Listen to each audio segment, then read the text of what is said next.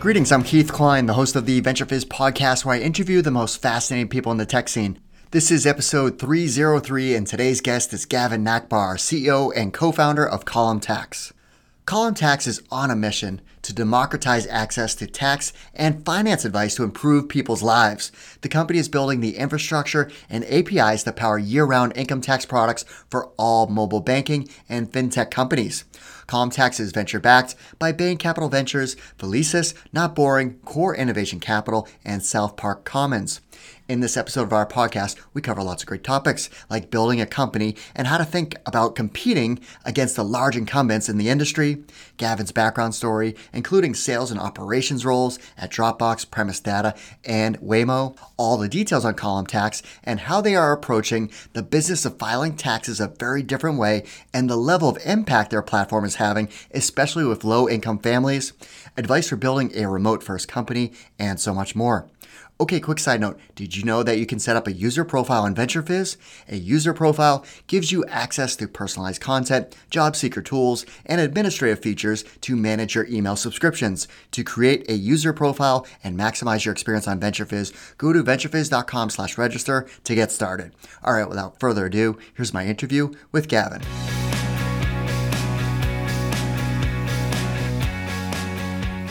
Gavin, thanks so much for joining us.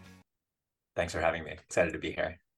Likewise, I'm excited to talk to you. I always ask the question, which I'm not asking now, but I will be asking soon. I noticed you're a Celtics fan, so I'm curious to see where you grew up. And we're going to talk about Column Tax and all the great things that you're up to. I'm a Celtics fan too. But anyways, let's set the stage a little bit though, because the company you're building is taking on some pretty large incumbents. And there's always that fear for entrepreneurs. They're like, you share your idea with somebody and they're like, ooh, yeah, isn't just Google or Microsoft going to do that? Or, some other big brand going to just do that? Why would you take on those 800-pound gorillas? So I thought that'd be a good starting point just to talk about that, stigma with entrepreneurs, building something innovative and new, yet there's the 800-pound gorillas out there. Yep. The paradox of starting a company. I think you almost by definition run into this because if it's something worth tackling, like if it's big enough to tackle, then somebody is either already doing it or lots of people likely are trying to. So for us in the tax space, the same companies have been largely the predominant players in tax for something like 30, 40 years. The original e-file system started in the 80s. And when we look at that, we believe a lot in the world has changed since then. And the needs of a taxpayer and the opportunity to serve them has fundamentally changed. And so for us, when we look at how we can be better, it always starts with taxpayers. What are the needs that they have? What are the problems they solve? And then when you look at the companies that serve those needs today, where are the gaps? Like what has changed in the world and how can we serve people better? And so for us, what we fundamentally believe is that in the 80s, when these e-file systems were first built, they were built separate from someone's financial life. It was largely a pen and paper world, and it came online. It's very separate. The concept was type in data that was sent to you probably on a piece of paper. So type data into the computer. Now the world has totally changed. People bank on their phones and on computers. Almost all financial data is either programmatically available or will be soon. So these things have changed. And so the way we think about it is large companies can either shift fundamentally the way that they serve people or Column Tax as an opportunity to do so. And we believe that's us. That's why we're here. Yeah, like I'm sure there's people that are thinking about how to innovate, yet there is a stigma for larger companies that sometimes it's just it's a complex thing for them to do, and they start up innovation divisions, they close them down, so it's just more the nimble startups that think differently that ultimately change how things are done. So, all right, well, let's get back to the original point I brought up. So you're a Celtics fan. So where'd you grow up?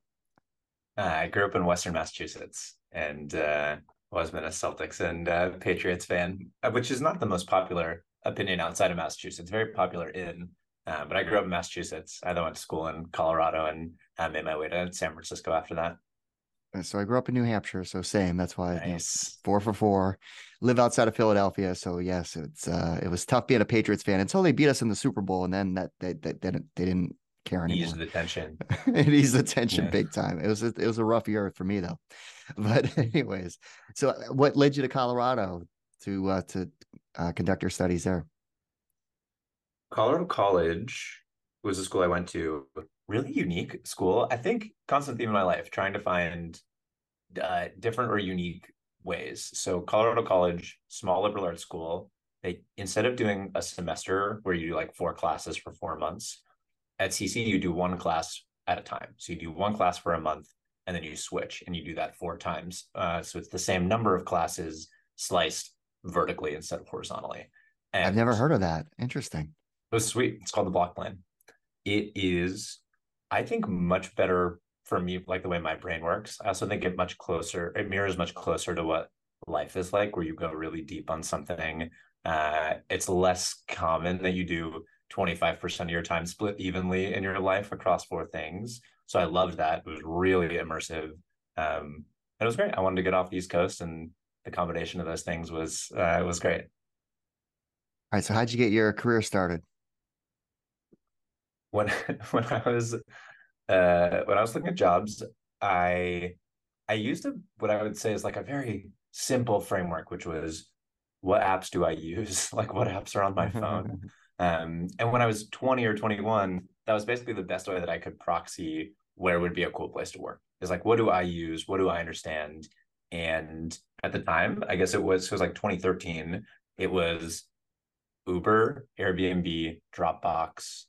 There were a couple others, but those were like the apps that were on my phone. Like they were the things that I used in my life. And so I was just determined to try and find my way to one of them. And I got very lucky. Dropbox had a rotational program for new grads, and I I weaseled my way in somehow. So that was my start, and I was so fortunate to meet amazing people there. And I feel like those people have propelled me forward since. And what were the different functional areas that you were working as part of that rotation? Sales and customer service. Picking up the phone to call someone or having someone call you. Very much like the front lines for the business. Learned a ton, and then had a chance to move into strategy and operations from there. I think everyone should have a experience in sales at some point in their career because Yes, it goes so far as that foundational level stuff that makes you appreciate so many other things and you learn so much. right. I think there's so many different ways that you can come at learning how businesses work and how you can work within them. I loved the like, hey, you're literally writing emails to people to try and get them to buy.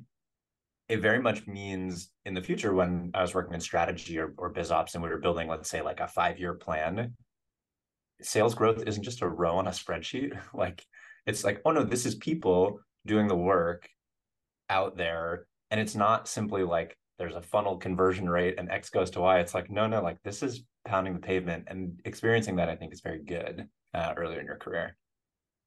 And like what was involved in your role? So like you had a title on LinkedIn, North American Lead, Sales Strategy and Operations at Dropbox. So what did that entail? That was where I ended, definitely not where I started. Okay, so let's see the progression. Started 6 months doing customer support for Dropbox for business. So let me take you back. Dropbox was one of the fastest growing software companies of all time, mostly on the consumer side. And from there, realized a lot of people were using it for business. Opportunity to move into enterprise. And so I was picking up the phones, answering business customers' questions. That was the first 6 months. I actually was really fortunate to be exposed to analytics in that too, under like on a project basis. Then did sales, 6 months of sales development, where I was paired with account executives doing outbound, trying to get large corporations to buy Dropbox. So that was everything from like Fortune 500, even like Fortune 10 companies down to, small mom and pop shops. And it was cool. Like it was end to end prospecting, working with account executives.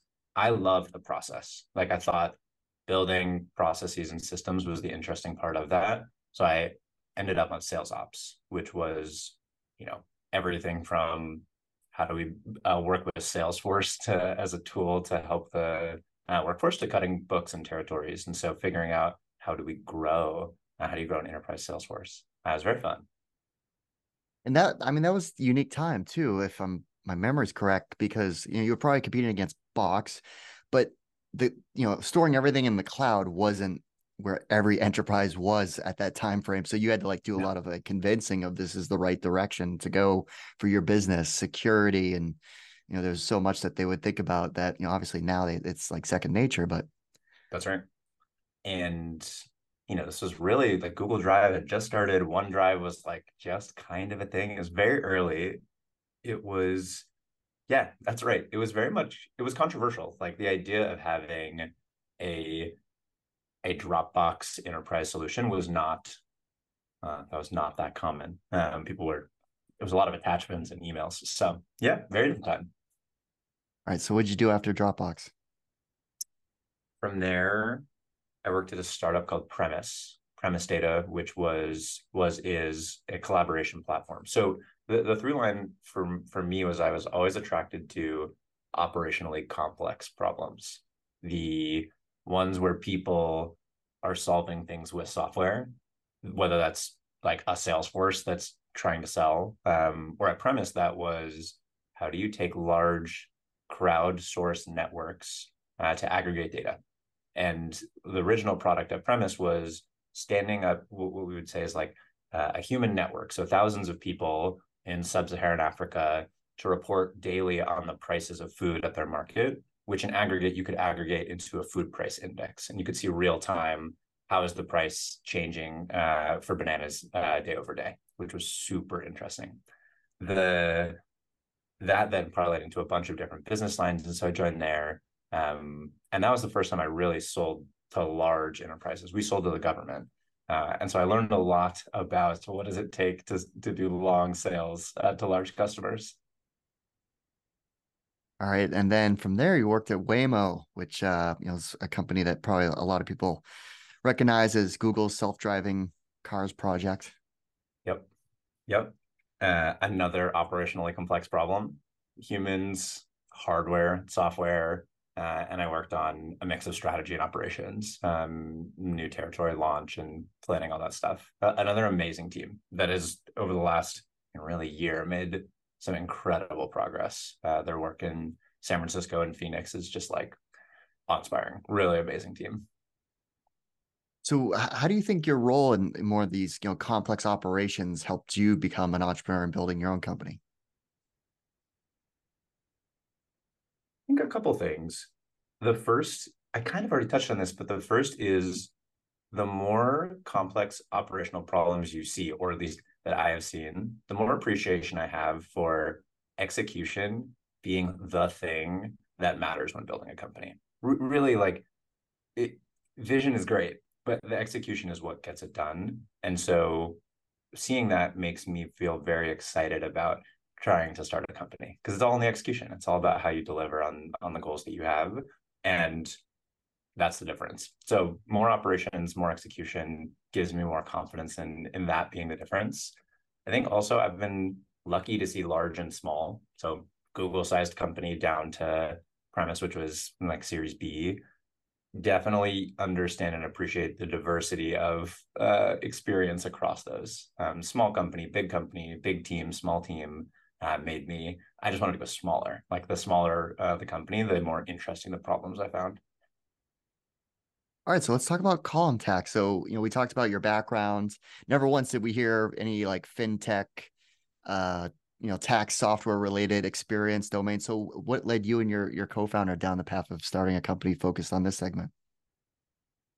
My co-founder and I worked at Waymo together. We spent 3.5, 4 years working on self-driving cars. And when we left, we knew we wanted to start something that was in the intersection of software and operations. That is both of us. He worked on the simulation team at Waymo. That's what we love is these kind of like hairy problems that can't get solved without lots of people plus software. And so we also we've also each frankly had some like pretty nasty tax problems in our lives. And so when we were looking at the things that impacted us and the type of work that needed to be done to solve those problems, we kind of found our way to tax. Like it found us, we found it.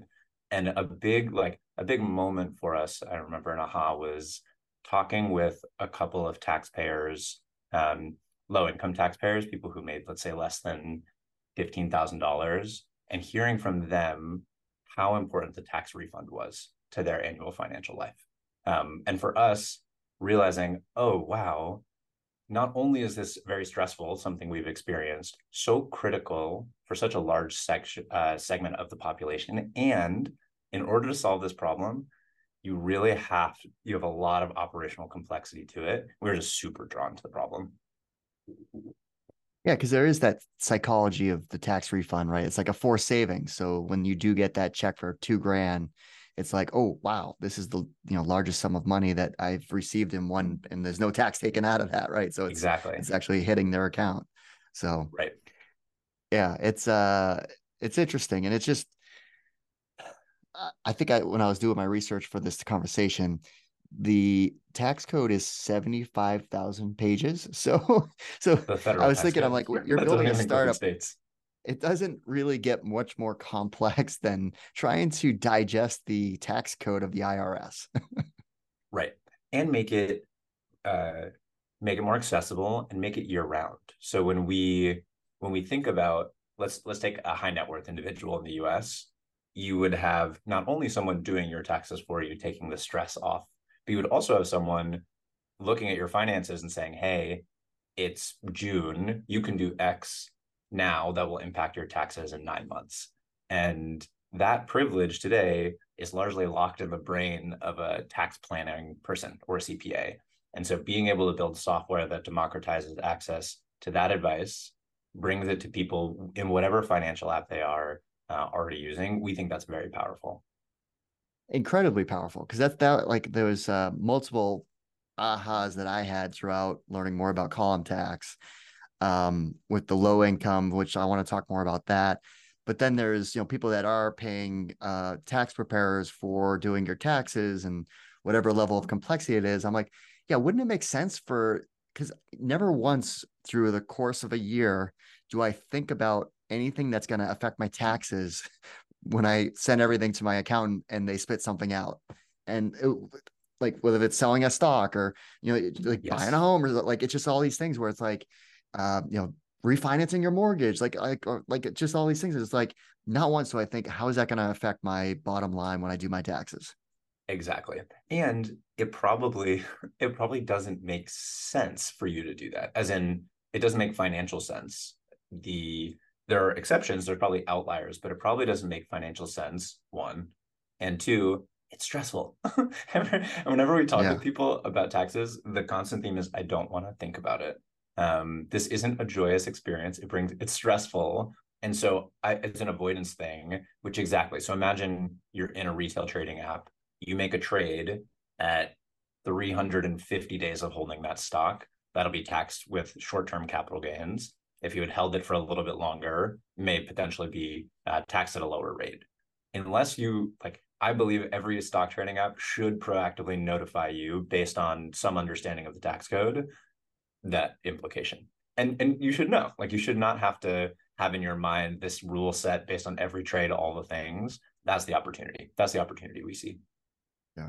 No, and I think it would be amazing if, because I think the lion's share of my involvement with preparing taxes is the gathering of information.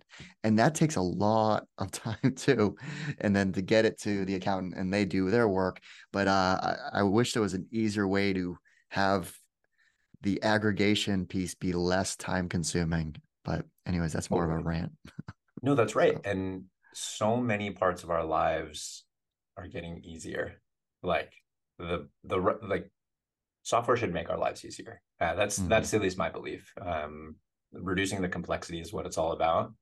There's so much that has changed. A great example is Plaid. Like you did not have this idea of connected bank or brokerage information even 20 years ago when a lot of these companies were building V2s and V3s of their tax filing products. If you build today and think about how you would offer tax filing services, you would definitely have APIs in mind. That totally changes the way you think about connecting data sources and doing a lot of this. And that's a perfect segue. So let's talk about Column Tax and the platform, how it works, because it's not like consumers are coming to Column Tax to do taxes like TurboTax. So talk about your business model and how the platform works. Yeah. So we're building an API platform. So any fintech app, banking company, or financial institution can offer embedded tax products like tax filing native within their app.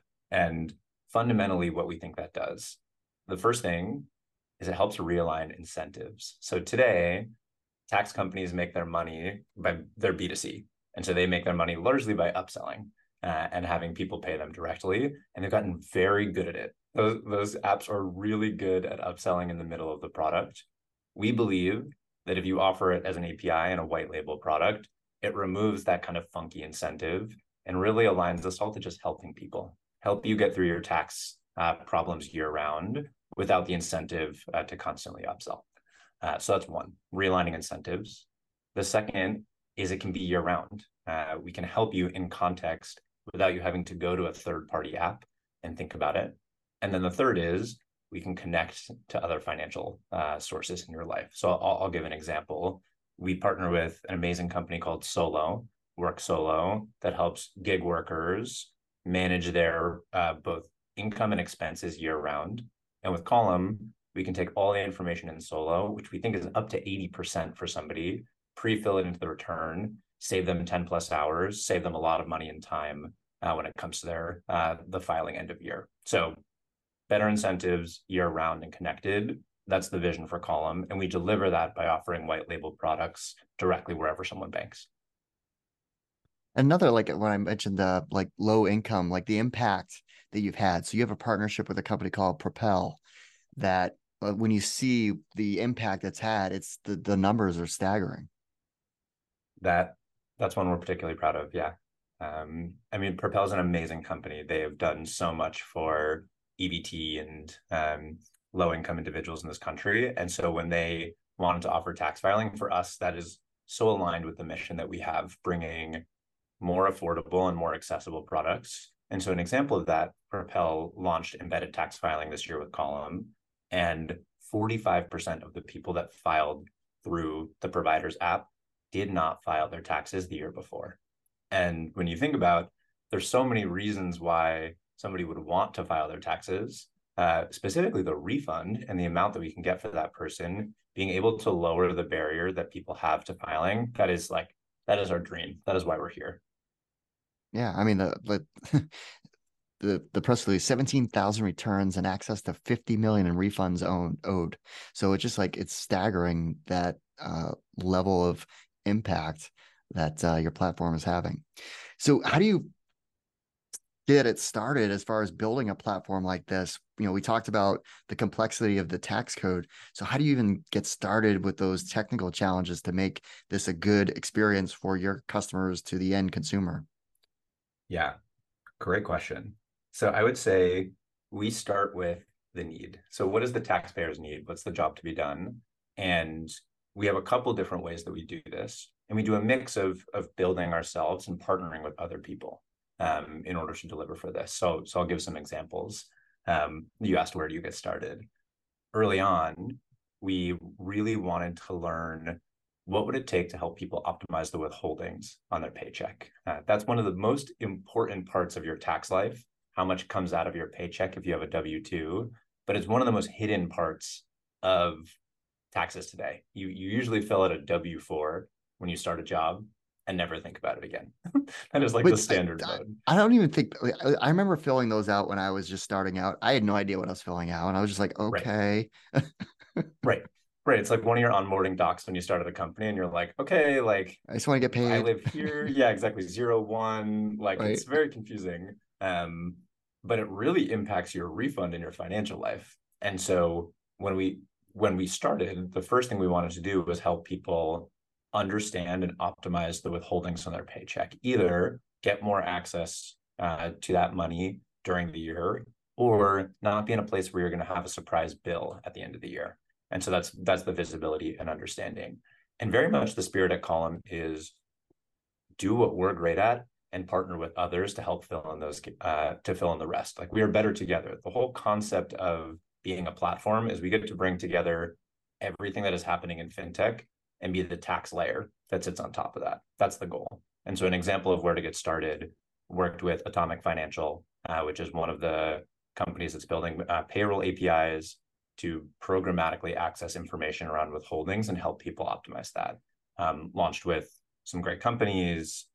So that's an example of like where to get started. Start by finding the people who are great at what they do already and bring tax to that type of concept, like withholdings. So what's the current, state of the state as far as the business, the, number of partners you have, capital raise, whatever you can share. Yeah. So this was our second tax filing season. We got IRS authorization now like 15, 16 months ago. We just went through our second season. We were super excited. We have over 15 partners that we're working with. We've raised close to like 27 million in a seed and Series A. And as we look ahead, we're super excited to take all the learnings we've had from this season, kind of our first big embedded filing season, and look ahead with larger partners at scale for the years ahead. And as far as the size of the team, like how many employees do you have and what are the plans as far as growing the team? 23. I think we might be 24 as of an offer accept. So 24, I want to grow the team to something like 30. And something we've definitely learned and seen when you're building from the ground up, we like smaller teams. Like if it was up to us, we'd keep the company smaller if we can, just because there's so much complexity to keep in one person's head. The more people you have, the more complexity you add and the coordination overhead. So early, we like being small, but I think we'll grow to something like 30. No, we keep talking about the complexity of what you're building. Like what advice would you have for entrepreneurs on how to build a complex product, but thinking deeply about the user experience and the design side so that, you can make elegant looking software that's super easy to use, yet super complicated on the back end. Everything should be in its simplest form possible, is kind of something that we come back to. And what that means to us is distilling a ton of complexity is our job, and bringing a simple solution forward should be the output. I'm trying to think of if I can give some examples in practice that bring that to light. But all of the work we do is trying to take complexity and make it simple for the taxpayer and the end user. An example I can think of, earned income tax credit, one of the most complicated credits in the United States, but one of the most important. It's one of the things that underpins the social safety net in the United States. And there's all this eligibility criteria that's required for the earned income tax credit. It's very stressful for a bunch of reasons. I think our team does and did an amazing job of working with a company like Providers and getting people access to that credit. We talked about $50 million of refunds, making it easier to claim the earned income tax credit. A lot of work goes into making that complexity feel simple enough that somebody feels comfortable going to do it. And we talked about your employees. So, are you mainly like a remote company, or like are there hybrid? Like, what's the working environment like? Fully remote with an office in New York. So we have, I think, like 6 or 7 folks that are here out of the 23. One of the things that when you start a company, you have to be right about some things and you have to get lucky about some things, right? You need some combination. One of the things I don't think we fully appreciated and got quite lucky on is remote unlocks a really unique opportunity for a tax company, which is being able to hire amazing tax people all over the US. And we think the best tax people are very much spread out and usually between coasts. And so we've been so lucky to be able to hire an amazing team there because of that. Yeah, I would think that is definitely a strategic advantage for being remote for your type of company, because that level of domain experience is so critical. The person that understands that tax code, and like, I mean, that's if that person's in Florida or if they're in Ohio, it's like you need that domain expertise. Very much so. Very, very much so. Yeah. So what have you learned, like how to lead a company that is remote first and build a vibrant culture where people are working together? I think this is always a work in progress. And I would start by saying really hard problem, especially when you're early and the whole goal of the company is to even, let's just say, like get a V1 product out. Everything you do is focused on shipping that software and signing the first customers. And so for the early parts of the company, I think we had a very strong focus on that. Um, I think it's much more about like what are the things that unite us, and why are we here, and how do you build a culture around that. And so as we look ahead, we actually have our whole company offsite next week, where we all get together once a year in person, and a lot of that will be centered around, last year at this time I think we were like 10 people. Now we're 23. That's a totally different company. And so being able to reset some of the norms, how do we communicate, what do we celebrate, what brings us together, what are our company values, and then living those day to day and finding ways to do that virtually. That's very much the challenge for the company as we grow. I also noticed that you're, been involved. I don't know if you still are, but you were a member, mentor at, First Round Capital, Operators Guild. So what advice would you have for other operators in terms of, sharing their knowledge and mentoring others so that they can learn?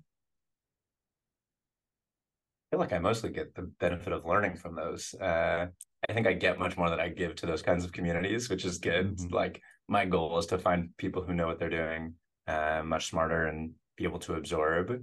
Even, yeah, my advice would be find really smart people and find where they hang out and then try and hang out with them. Like if your goal is to learn how to operate at scale, Operators Guild I find to be an incredible space um for people. So like finding those spaces and being there I think is good. I think I get much more than I give. Like, what is Operators Guild? Because, First Round Capital is a VC firm and, part of their overall experience and platform is mentorship, but I wasn't as familiar with Operators Guild. Operators Guild is a community of, I guess, operator is kind of like a large term in software. I think specifically in that context, it means COOs, CFOs, basically like non-product, non-engineering, non-CEO type of backgrounds, and being able to learn as a community. So trying to think. There's message boards, there's virtual meetups, there's an annual conference. What I love about it is it's a place that I can go and ask like a question and I'll get 10 people to answer. Oh yeah, like we use X for our AR and AP system. Like it's really tactical as a group, as operators. And so maybe that leads into like a broader theme, which is like find people who can help you see the same problems and can help you solve the same flavor of problems. Now, you're based in New York, right? Yeah, that's right. So, and I know you're building a remote first company, but yet, like, what are some of the differences from the tech scene from, being in San Francisco Bay Area and, working with companies there compared to the New York scene? So many. Very different, very different cultures, I think. So first, San Francisco and what I found, Bay Area generally, very much product engineering heavy, which I will show my bias. I think that's the way it should be. So at Column, for example, we are a product company first and foremost, and my co-founder Michael leads product. So in many ways, he leads. Like the direction that he sets for the company is the most important because at the end of the day, we're a software company. Building software is an art, and so that is what should lead us. On sales, we are very much an extension of what our product does. In New York, there's a lot of good software engineering, but oftentimes it's more business focused, I find. The conversations are much more business focused versus in San Francisco, the conversations are much more technical and software focused. That's a very broad generalization, but I feel like I've observed that. And then I think the second thing is in SF, it's like totally normal to quit your job and go start a company and like join YC. And I think it's just not as common in New York. There's a lot more diversity of industry, and it's less common to just like leave a very cushy job and go take a risky startup opportunity. I think that's changing though. I think it's changing quite a bit. Yeah, no, the New York tech scene is just constantly evolving. I mean, it's amazing to see how large it is. Just because when I started, working in the tech industry, it was 98 and the New York tech scene was uh significant, but it wasn't nearly the size it is now. Now it's just massive and so many different types of companies. It's not just fintech, it's everything, Everything. cybersecurity and even biotech and hardware. So it's got everything now. It's really cool to see how it's Yeah. developed. Top three apps you can't live without. They're all going to be work ones. That's I was all my time working. okay. Doesn't get nearly enough love. Superhuman for email, love. I'm a huge fan. Makes my life so much better. Um, Text Expander, another app that I feel like doesn't get enough love, is an amazing way to automate a bunch of workflows. And then what's a third one that I really like? Oh, Alfred. Or actually, no, let me say Mem. Mem's a new note-taking app.